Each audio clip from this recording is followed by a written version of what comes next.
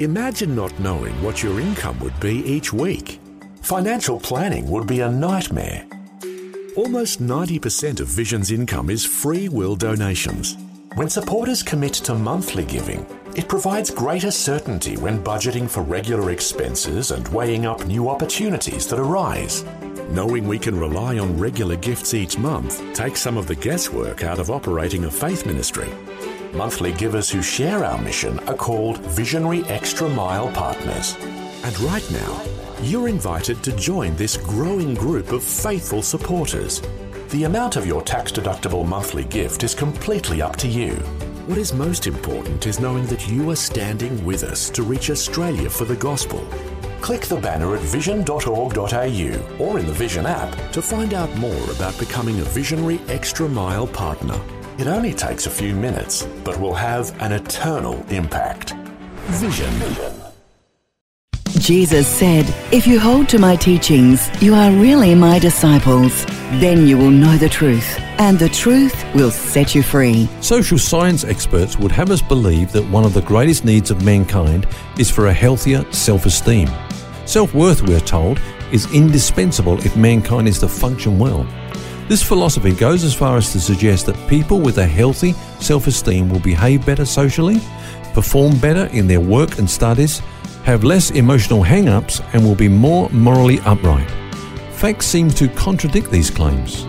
Never before has there been a greater concentration on building the individual's self-worth, and yet few would agree that this has resulted in elevating society morally, emotionally, or socially. The Bible teaches that self, far from being the answer to my problems, is actually the cause of them. The biblical word for self is flesh. It is what man is independent from God. The gospel reconnects us with God through Jesus Christ. God is a much better solution to our sense of lack of worth than self-esteem. It is Christ esteem. In Christ we are complete, and that's the real key to wholeness.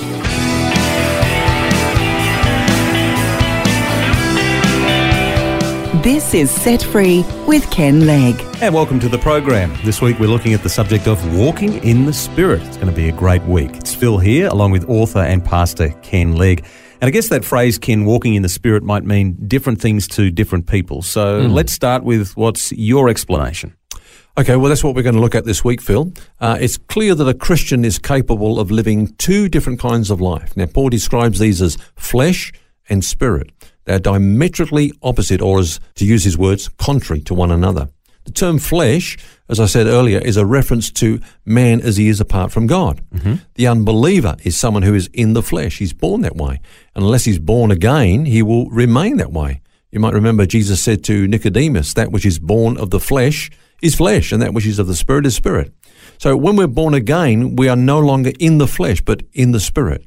By means of our union with Christ, the flesh has been crucified. This means that Adam's life is no longer our true source of life. The Holy Spirit, through the new birth, has imparted the life of Christ to us. Now, Paul says to the Christians at Rome, you are not in the flesh, but in the Spirit, if indeed the Spirit of Christ dwells in you. Now, here's the thing. Even though we are a new creation and no longer live in the flesh, we can still act independently of God.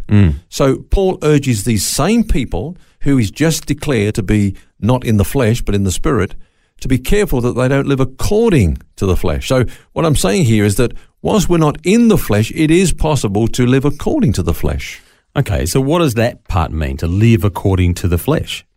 Well, we can live according to the flesh in two ways. Now, the first one, is obvious, stating the obvious. If I give in to the urging of the flesh to behave sinfully, Paul gives a list of that. He says the works of the flesh are these, and he talks about things like fornication, drunkenness, hatred, contention, jealousy, anger, selfish ambition, etc. Well, that's something we all know, but that's often what we can find walking in the flesh too. But there's another side to this, and it's by doing good deeds, but independently of God. Paul actually said that there were some people in his day that were preaching Christ, but were preaching him out of envy. They were basically trying to compete with Paul, and get the attention. You remember Jesus said that in the last days people will say, Lord, we've done all these wonderful things. We've prophesied, we've cast out demons, we've done all these wonderful works.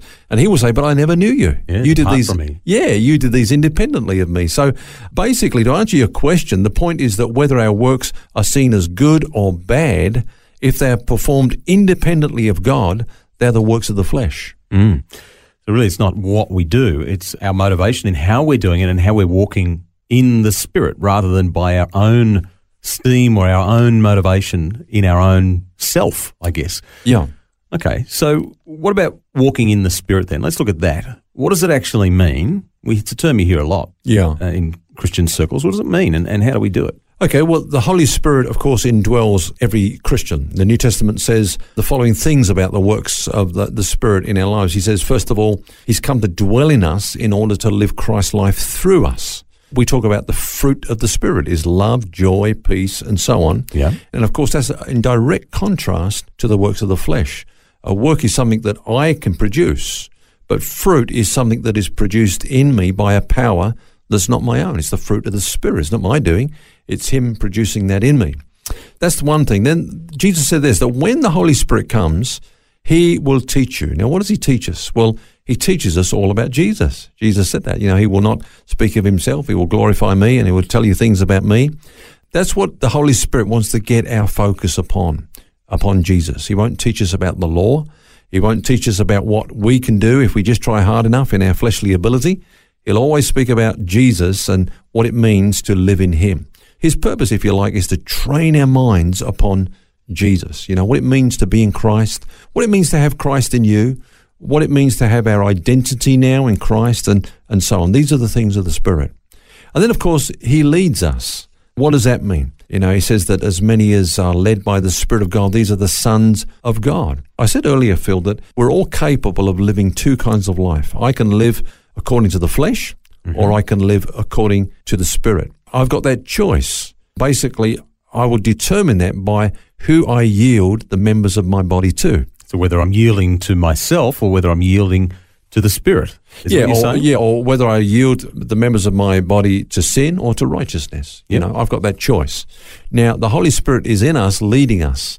That leading is not just a gentle suggestion. The Bible says the Spirit wars against the flesh and the flesh against the Spirit. The Holy Spirit says, no, don't do that. Don't yield the members of your body to sin because you're not a sinner now. You're righteous. So be who you are. Yield the members of your body as instruments of righteousness. Be consistent with who you are. I guess what you're talking about here is common to every Christian, isn't it? I mean, it's not just some Christians that have wrong thoughts and desires, and neither is it just the spiritual elite, so to speak, that can walk in the Spirit. But Paul's talking about these things as if they're the norm, that they're a challenge for all of us. Is that right? Yeah, I think that's a very important point because, a lot of Christians come under condemnation when they experience this. I have this term that every Christian is a walking civil war. We've got this war going on inside us, the flesh warring against the Spirit against the flesh. And as you say, this is the normal Christian life. We shouldn't feel bad when we experience this conflict because, in fact, only we can experience this conflict because only we have flesh and spirit. The unregenerate has flesh, so it doesn't know this kind of conflict that we're talking about. But we experience it on a daily basis, the flesh warring against the Spirit and the Spirit warring against the flesh. What I would encourage us is not to come under condemnation when we go through that conflict, but in fact to be encouraged to know that we are God's children because we're experiencing this kind of battle. Would it be fair to say that the church or Christians in general have become so frustrated with the flesh and so caught up with the desire to be free from it that we've come up with ways that we can eliminate it? But really it's here to stay. We'll always have the flesh while we're in this body. Yeah, I'm afraid so, Phil. I wish I could say, no, there's a way to get rid of it, but we're stuck with it. As you say, because of the frustration that we feel, because our whole nature is we're a new creation, this is like foreign to us now. It's like not who we are. Sin dwelling in our members.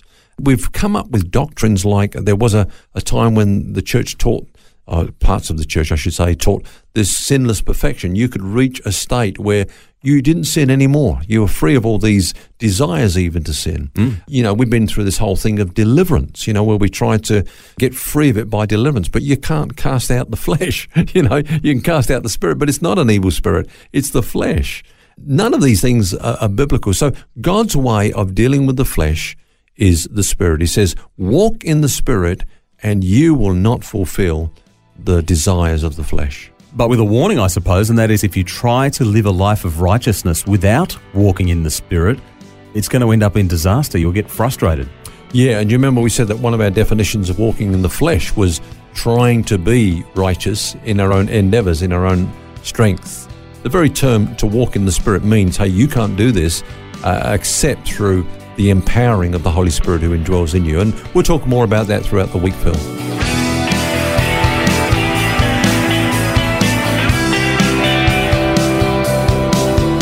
Helpful advice on walking in the Spirit this week, and we continue our conversation same time tomorrow. Do join us.